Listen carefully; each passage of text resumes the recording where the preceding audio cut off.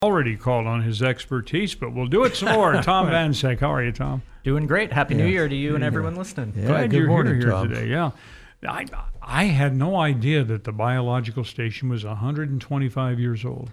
We are. 2024 is a big year for us, celebrating 125. I was looking at some stats, and we're 25 years older than Disney. We predate the cartoon mouse by a quarter century. So that was like 1898? 1899. 1899. Originally in Big Fork, rented property from the Slider family right near the old steel bridge, and moved to our current location in Yellow Bay around 1910. What precipitated the need for a biological station? Yeah, our founder, Morton Elrod, was the first professor of biology at the University of Montana, and he came from Iowa, and he explored western Montana and basically said, oh my gosh, this place is amazing. We need to study it and understand it and protect it for the future. So he was very forward-looking. At that time, other biological stations were being started around the U.S., but for Montana, such a young state, it was really the early one. And we appreciated him so much, we named a school after him. Yeah, that's right. Yep, there's a school here in Kalispell. There's a dorm down at University of Montana main campus. Too. Okay, right. Now 125 years, are there certain baseline readings that you've been taking during that entire time so you can compare the evolution of the lake? Yeah, one of the first things Elrod did when he got to the Flathead was explore the lake. And one of his first kind of scientific papers was called A Biological Reconnaissance of Flathead Lake. I think it's from about 1901. But once Elrod got up here, he explored the lake. He was the first person to use a motorized boat on the lake. So everyone who water skis and jet skis out there can look back to Elrod as the first person out there on the lake motoring around. And they left the little rainbow film on top of the lake too. Yeah, the engines back then probably spilled a lot of fuel. Yeah. But we're so fortunate we have such a big lake with so much clean water, it can withstand things like that. Mm-hmm. But are certain readings, how did that evolve? I don't know what kind of things you might read chemically or evolutionary in the lake, where you have points of comparison, past and present. Yeah, absolutely. The early stuff that scientists could do was looking at the biological community, what organisms live in it, the fish, the little animals called the zooplankton, and the algae. So the early data we have is the creatures that lived in the lake, and we've got a long-term record of the changes in the community over time as people introduced additional species. The nutrient data and the chemical data, really the technologies didn't start becoming available for that until the 50s and 60s. And so our first chemical and nutrient data for the lake is about 50 years old now. So Elrod back then didn't have those techniques or those technologies, but he could see how those things resulted in algae growth and fish and animal growth. I was just thinking we were probably pretty close to pristine in the early days. I would make a case that we're still pretty close to pristine now, which is one of the things that makes Flathead Lake so special. But when Morton Elrod showed up, this lake was pretty much entirely natural, and one of his goals was to keep it that way. And so the station today, we kind of keep that legacy going of using our scientific knowledge to foster sound management decisions and protect this lake that we love and also depend upon economically. Well, unfortunately, not all of our management decisions have been good decisions. When I was a kid, we used to fish for dolly in the lake. They're gone. Dolly Varden were reclassified as bull trout, and so there still are bull trout, but you're right, the numbers are really low, and that had to do with the arrival of the mysis shrimp. The mysis shrimp was supposed to foster the kokanee salmon, and that didn't work out that way. And when the mysis shrimp arrived, lake trout, which were from the Great Lakes, really, really took off. And the lake trout are big predators, so they eat a lot of baby bull trout. How is it that the shrimp arrived? The shrimp are from the Great Lakes, and they were widely introduced throughout Western North America in the 50s, 60s, and 70s by well-intentioned fisheries managers of their day. The idea was they're big, they're almost an inch long, and our native fish food are tiny, like the size of a point of a pencil. And so the idea back then was if we bring this bigger food package, we're going to have more, bigger, and better fish. And it didn't necessarily work out that way. in every place that they were introduced, and really in places that had the fish that evolved with the mysis shrimp, those non-native fishes like lake trout really took over, which impacts your fishing for the species that you enjoyed when you were a kid. Yeah, it certainly did, and I was shocked to learn that they were no longer in the lake after years of being away. So that, but you try, and the best of intentions sometimes doesn't always work out. Yeah. Now the CSKT, they do the fishing the lake derby, every year to thin the lake trout down. That kind of genie is out of the bottle, though, isn't it? I mean, would it be possible to bring back the way it was before the shrimp, or is the shrimp still out there? The shrimp is out there. No one has ever gotten rid of the shrimp any place that it's been introduced. And as you mentioned, the tribes have been trying to remove as many lake trout as possible to give the native bull trout and the native cutthroat trout a chance again in the lake.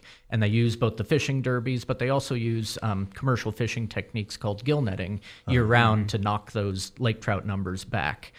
They're definitely impacting the lake trout population, but the question you're asking is a good one. No one really knows the answer. Could we humans knock back the lake trout enough to bring back that original community? It's a great question that lots of people want to know the answer to. I want to. This is outside of Flathead Lake, but I think it's a Bullseye Lake up in the park where they want to reintroduce the bull trout up there after. I guess removing all the other species. Is that a good thing? If you're a native species, it's a good thing. So even in Glacier Park, the managers of that era introduced a lot of non-native fishes. And the idea was you got to a water body, it didn't have the things you liked, it didn't have a lot of fishes. A lot of our lakes around here were fishless. And so they introduced a lot of non-native species. Rainbow trout is the most widely introduced species on the planet. They've got them in South America. They've got them in New Zealand. They're from Western North America. But rainbows are not native to the Flathead. And so a lot of the lakes in Glacier Park and the Bob Marshall, they had rainbow trout introduced to them by pack train, helicopter, railroad train in different places. And so what you're talking about is to remove the non-native rainbow trout and to put back the native species in there, both bull trout and cutthroat trout.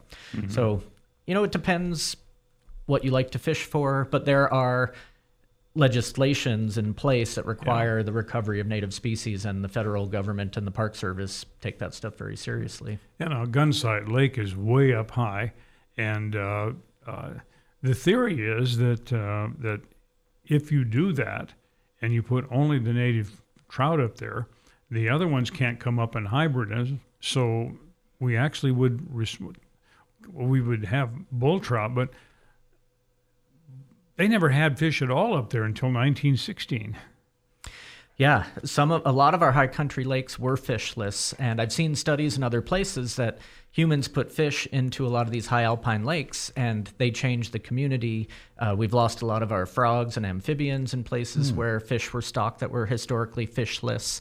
And so, I think if we have a blend, right? If we have places that have fish, places that don't have fish, places that have the native species, we're not going to get rid of the non-natives everywhere. So I think we just need to find a balance that works for everyone and works for those species. This is, and I'm kind of bringing this around full circle, Tom, because what you have learned and what you've learned at the biological station over the last century and a quarter, these are the kinds of things that keep us from making these kind of mistakes. One hopes so, right? By reflecting on our history, we can not repeat the same mistakes. And I personally feel really privileged to work at a place like the Biological Station that has this long-term record, that cares and studies water. I mean, 4 or 5 of your most recent stories before I came on were all water stories. That's right. It matters to all of us. We depend on it for life, for recreation.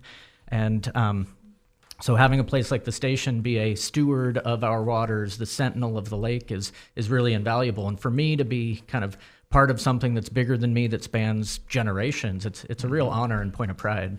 At what point did the University of Montana become involved in the biological station? Always. We've always been part of the University of Montana. And actually, the original seed funding through UM came from one of the Copper Kings.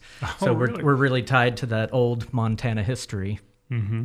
So the university now uses that. And I think maybe not everybody understands how the university uses that in research, and how you guys are generating reports and papers that are used worldwide. Yep, we work on freshwater, well, actually all water around the planet. We actually have an oceanographer, Matt Church, you've met here before. And we are a world-renowned aquatic research facility. Obviously, our work in the Flathead is our kind of main focus and our bread and butter, but what we learn here can be used in other places to protect and restore other waters elsewhere. You've written several papers. I have. Yeah. What are you working on a new one now? I'm a river ecologist, and so my work is largely on the Middle Fork Flathead. We've got a long-term research site on the Nyack floodplain of the Middle Fork, and our work there, to me, has been really interesting. I jumped in when it was partway underway because we've been working there since the 80s, but our rivers here in the Flathead, a lot of the water flows underground. And most people think of the river as kind of the ribbon of blue that you see in the main channel. Yeah. But here with our geology, our glacial geology, there's a lot of spaces between the rocks. And so our water will flow underground and pop back into the river. And some places the river water is going into the ground, some places that groundwater is coming back into the river. And for a long time, people thought that groundwater and surface water were different. But it's all river water. It's all coming from the same place. And sometimes it's underground and sometimes it's on the surface. And to me, that's always been really fascinating, and the organisms that utilize those opportunities are really fascinating. There's all these groundwater insects and groundwater crustaceans that we only find in circumstances like this. Does that happen in lakes too? It can. It depends on what the substrate, what the bottom of the lake is. Yeah, I felt situations where I'm swimming along and all of a sudden it gets really cold. Yes. That is a great observation. That is groundwater coming back up to the surface. Wow. I had no idea. Groundwater stays cold year-round, and so when we're studying waters, we look for those temperature changes, and that'll indicate whether you have groundwater coming in a location or not. What are you trying to prove with the paper that you're writing on the Middle Fork? For me, it's about letting nature run its course and keeping things as natural as possible. And humans can impact and affect everything. Here in the Flathead, we're really fortunate that kind of the balance of nature is pretty heavy on the nature. And so that's something that I care about here. And through our science, we can help guide those informed management decisions to protect the natural ecosystems and the natural species that we have here. How prevalent is this groundwater? And does it happen everywhere? It depends on the geology. The Missoula Valley has lots of it. The size of the rocks that are underground in the Missoula Valley are gigantic because of the glacial Lake Missoula floods. And so the fastest and most abundant water of this type ever documented is in the Missoula Valley. Here in the Flathead, the rocks are a little smaller, but we've got extensive underground river systems below our feet, underneath the airport, certainly the Evergreen area. There's a lot of river water that is flowing underneath our towns and our streets. I'd understood at one point that they were going to build a shopping center out in Evergreen, but the parking lot would only be like 4 feet above the water level. Yeah, and where we put our infrastructure really matters. The 1964 flood was our flood of record here, and a lot of what is now Evergreen was underwater then. So where we put that stuff, it's important to think through. And you put asphalt down and cars park on it and drip oil and chemicals down. They leach right into the water and eventually gets in the river. It does, and then ultimately into Flathead Lake. So just showing that connectivity of our river and groundwater and all of that stuff ending in the lake, it makes us think about what we do in the whole valley, because all of our decisions are ultimately ending up in Flathead Lake. I'm thinking about the new septic plant that they want to build south of here.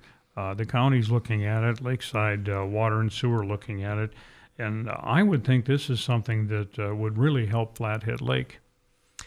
We need to address this problem with all of the homes on septic systems here. We need a place for the pumpage, the stuff that comes out of our septic tanks, to be put and processed. And we don't have that right now. Until now, we've basically been using land application where the pumpers spread it on the farmers' fields, oftentimes down near the river. That's not an effective technique. It's worked when we were sparsely populated, but now that our density is increasing, we need a centralized processing location. So we're just kind of growing up. Are we really concerned that septage that we're putting in plowing in, is that actually, are we concerned it's getting into our waters? I think we should be concerned about it, All right, yeah. When you're spreading a little bit of it, nature can process it. When you have a major population increase and we're spreading a lot more of it on less areas, that pollution will make its way into the groundwater. Well, I know our modern food producers and farmers certainly understand the importance of controlling the fertilizers and the chemicals they put on their crops. Absolutely. What we put on our crops ends up in our bodies. And so putting the waste in one place and the beneficial things in another makes sense. Okay. What major, just from you, Tom, you're a PhD, at least once over, aren't you? I just have a master's, but I still right. work in that arena. Are you working toward a dissertation? Nope. I made a decision not to do a PhD years ago because if I did, I would do more of the things I don't like doing and less of the things I do like doing, right? So for me, that was the choice I made. So I do a lot of on-the-ground science and a lot of the operations of the station. And if I had a PhD, I'd have to be doing other things. So I'm happy with my decision. Rank has its privileges, right? Although with my rank these days, I don't go outside very much. But but you are publishing, and you're being published around the world. So these are the kinds of things that are coming from our biological station through the University of Montana and allowing the rest of the world to understand what we're coming to understand. Absolutely. And what we've learned from this place is that in part, we've been lucky, but in part, society has worked really hard to protect our waters from human impacts, especially nutrient pollution. And our biostation's long-term monitoring program, set up in the 70s, started seeing impacts of nutrient pollution in the 70s and 80s. And people at that point in time got together and said, we need to address this problem. And so in the 80s and 90s, the whole Flathead Valley upgraded our sewage treatment plants to low-level phosphorus removal. We banned phosphorus-containing detergents. We sewered areas of shallow groundwater like you were talking about in places like Evergreen. And those things worked. And societal investment in protecting what we love can work. And the Flathead is a success story. And we compare our data to lakes and rivers all over the world and all over the U.S. And most lakes are getting more polluted. They have more nutrients from human activity. They're getting green. They're getting brown. And Flathead Lake isn't. And to me, we really have the residents of the Flathead Valley from the 1970s and 1980s, the scientists of the biostation from that era as well, to thank, because they did the research, they identified the problem, and then everyone got together and fixed it. And I just love the fact that people are getting together and fixing something that benefits all of us. What about snow cover or snowfall? We're a little scant on it this year, and last year we were pretty scant too, and it caused some real problems with Flathead Lake. Are you concerned about that? I would love to see more snow. One, I ski. So I want the snow up there for skiing. But just like you said, the precipitation we get in the winter comes down through the river system during runoff and then ends up in the lake. And if there isn't enough water to go around, we don't get all of the benefit and enjoyment that we do in a normal year. And the river levels coming down from even Glacier Park and the Bob Marshall Wilderness last year were as low as they've ever been recorded. And that is of definite concern. In this place that we're famous for abundant, clear, clean blue water, it's a shock to us when we don't have enough. I was just absolutely shocked at the Middle Fork last year. I mean, some of our Class 4 rapids were down to Class 2. Boulder Gardens, where you normally have standing waves. Exactly, yeah. Definitely. You had to pick up the rafts and pull them over. I guess the question is, what if the snowpack doesn't come back? How are we going to adjust to that? That is a really tough and really scary question because we've been really lucky and spoiled up here in the Flathead. While other areas of the nation have had significant drought, we've had pretty close to normal precipitation. I don't know if you've seen some of the pictures of Lake Powell and Lake Mead down on the Colorado system. Yeah. Those reservoirs are 20, 30 feet below normal. And so the fact that we've been close to full pool is a huge accomplishment for us here. If weather and climate changes and these changes become more normal, we've got some major decisions to make, because until now we've had enough water for us to do everything we want, but other places have had to deal with the belt tightening already. Well, and of course, we appreciate the fact that Flathead Lake gets to full pool by June, and then we drop it down so the docks don't get beat up in the wintertime. Are we going to continue to be able to do that if this happens? I hope so. We may have to look at a different way of doing things. The dam management, the station isn't involved with that. We look at the water quality. We look at the organisms that live there. The dam management of the whole Columbia system is really complicated, and you can't just manage Flathead Lake by itself because it's part of this bigger network. And so there are federal agencies and tribal entities and state and county entities ranging from the Continental Divide all the way down to Astoria, Oregon, where the Columbia hits the ocean, and they're all working in connection.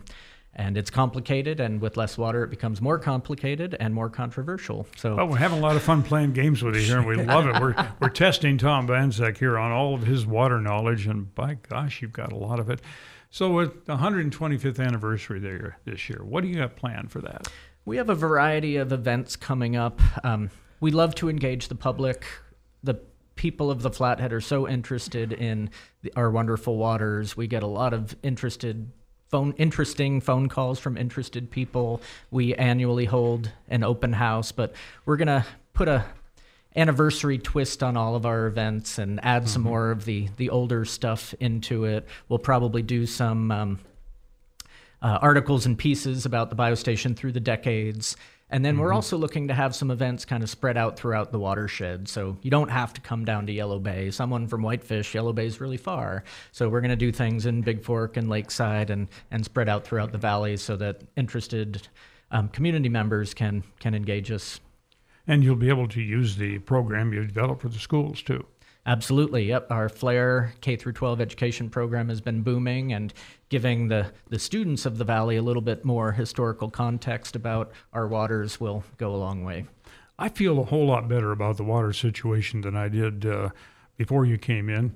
I was very concerned about the lake levels, as we all were last year, and I guess I have a little more hope that we've got a little better understanding now maybe of how we can correct that if it comes at us again. Most important thing is more precipitation and more snow will alleviate these problems, but that's not in our control. Yep. Tom, it's always a great conversation. We appreciate you, all the work you guys are doing down there, and we do appreciate you coming in and talking with us. Thank you. I enjoyed chatting with you. Thanks so much for the opportunity. You bet.